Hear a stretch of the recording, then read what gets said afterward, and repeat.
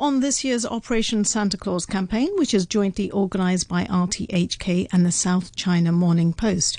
One of this year's 13 beneficiaries is Project Space, which provides home improvement project to the local underprivileged families. Radio 3's Angie Mann went to visit one of their beneficiary families and talked to the project director Frank Yeo.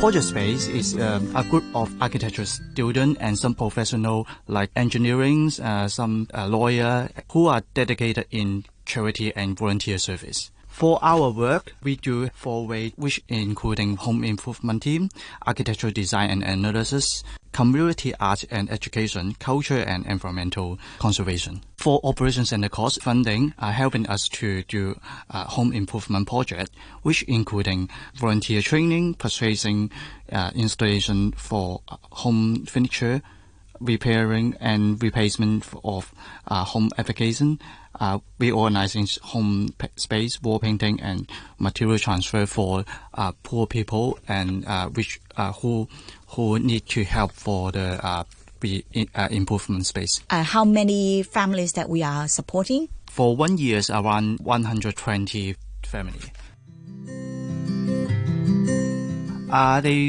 A lot of families actually from subdivided unit family, and they do have children, but they don't have enough money to improve their home space. The main difficulty for doing is some of our unit situation is a very technical issue, like drainage or some drainage from the roof, which is very hard to improve that, because some situation is we need to get the owner permission to do that, which is kind of like helping the owner, but not the subdivided unit family.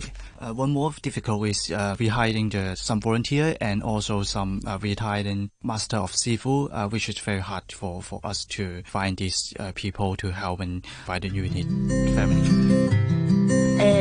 My name is Jan. We are living in a subdivided flat in Kwun Tong. I live with my son who is 15 years old. Our flat is around 80 and to 90 square feet. We have a lot of different stuff in this space, and sometimes we argue over living in this small flat. With the help of Project Space, they help us well organize our things and make cabinets and racks for us to storage our things. We are well organize our house, and then we can spend a good times and harmonic life here.